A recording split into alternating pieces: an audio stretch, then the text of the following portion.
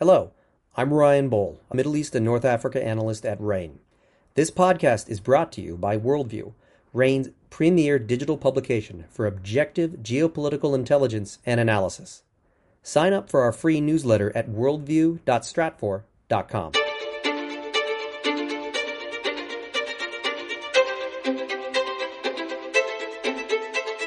You're listening to the Essential Geopolitics podcast from RAIN. I'm Emily Donahue. The most dramatic moment of intense international attention on Tunisia was probably during 2011.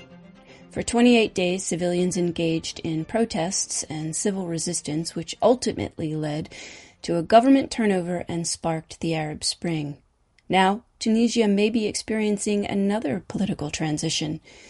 I asked Emily Hawthorne, Senior Middle East and North Africa Analyst at RAIN, to explain. Hi, Emily. Hi, Emily. So can you tell me what exactly is happening in Tunisia? Yes, we should start there.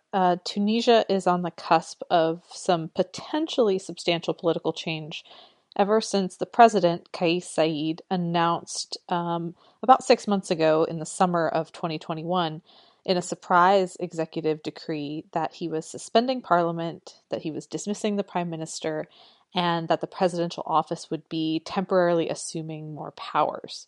So this move was initially received with a lot of public support because Tunisians have been frustrated in recent years. One, with the state of the economy, but also there has been this developing sort of broadly shared sense that government has been unresponsive and inefficient in answering Tunisians' daily concerns. And certainly we've seen in the Tunisian parliament over the last few years some log jams, some debate that goes nowhere, and really just a lot of inertia. But the response to this decision by the president to issue these executive decrees has been really mixed. Some political groups have been opposed, including, of course, the main political party that was sidelined in that parliamentary suspension. Some political groups were cautiously in support, but their support has waned as their concerns grow that the president is using this situation to expand his own powers at the expense of other groups in the government and other institutions.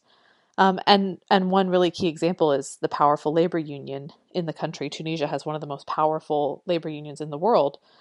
They have shifted in some of their initial support for Said's measures as the uncertainty has grown about really what his intentions are and what's next for Tunisia. So what is next for Tunisia? Well, coming in the next year, it's really important to watch. We could see some actual real structural changes to how Tunisia's government works. In the last month, we've had some developments that chart out a path forward. In mid-December, the president did announce a plan to hold a constitutional referendum in July on the anniversary of those executive measures that he announced. And he also announced that new elections for parliament would be held in a year's time. So that would make it December 2022. So 2022 is going to be this transitional year of debating potential constitutional amendments, holding a vote on them, and then holding a vote for a new parliament. So it is potentially going to be a year in which we see real actual shifts in how the government works. It was good for clarity that the president did provide in recent weeks this sort of path forward, this schedule that we have the referendum in July and then we have the new elections in December.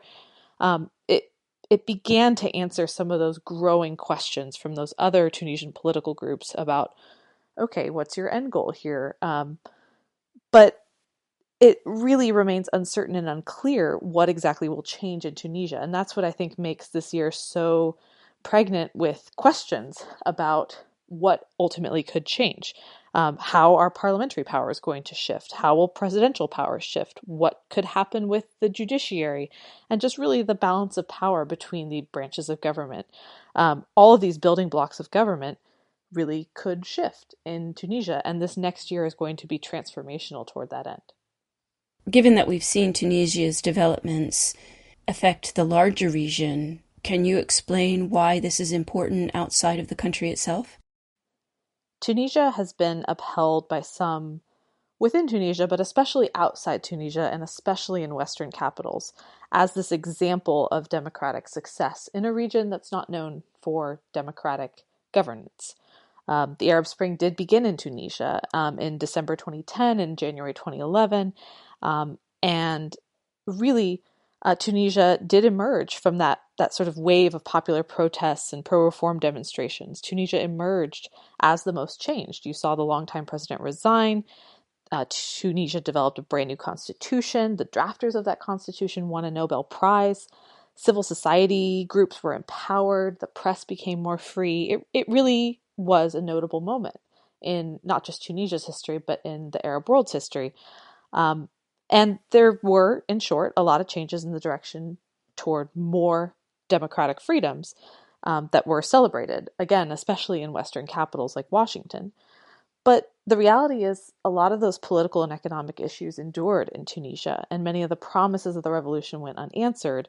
And that's led to a lot of the frustrations that we've talked about that President Said has been able to tap into as he has proposed this transitional period forward for the government.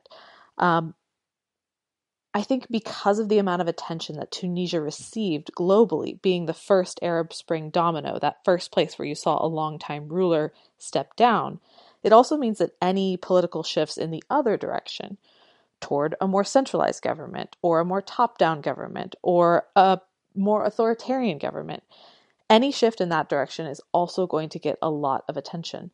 And that's what's at stake right now in Tunisia, is that if you do see a move over 2022 towards a more authoritarian system that sort of nests more power under the president without a lot of transparency about what that means for the rest of government and ultimately for Tunisians, then that's going to be a potential warning sign about sort of the incomplete trajectory of democratic reforms that we saw begin with the Arab Spring, but really have not come to fruition.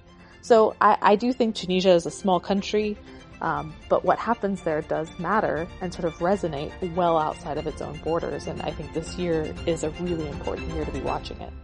Thank you for that analysis, Emily. Thank you. Emily Hawthorne is Senior Middle East and North Africa Analyst at RAIN. You can follow Tunisia's economic and political developments and how they drive regional geopolitics with RAIN Worldview. Sign up now and get a great deal on a year of forecasting and analysis. Visit rainworldview.com to subscribe. I'm Emily Donahue. Thanks for listening.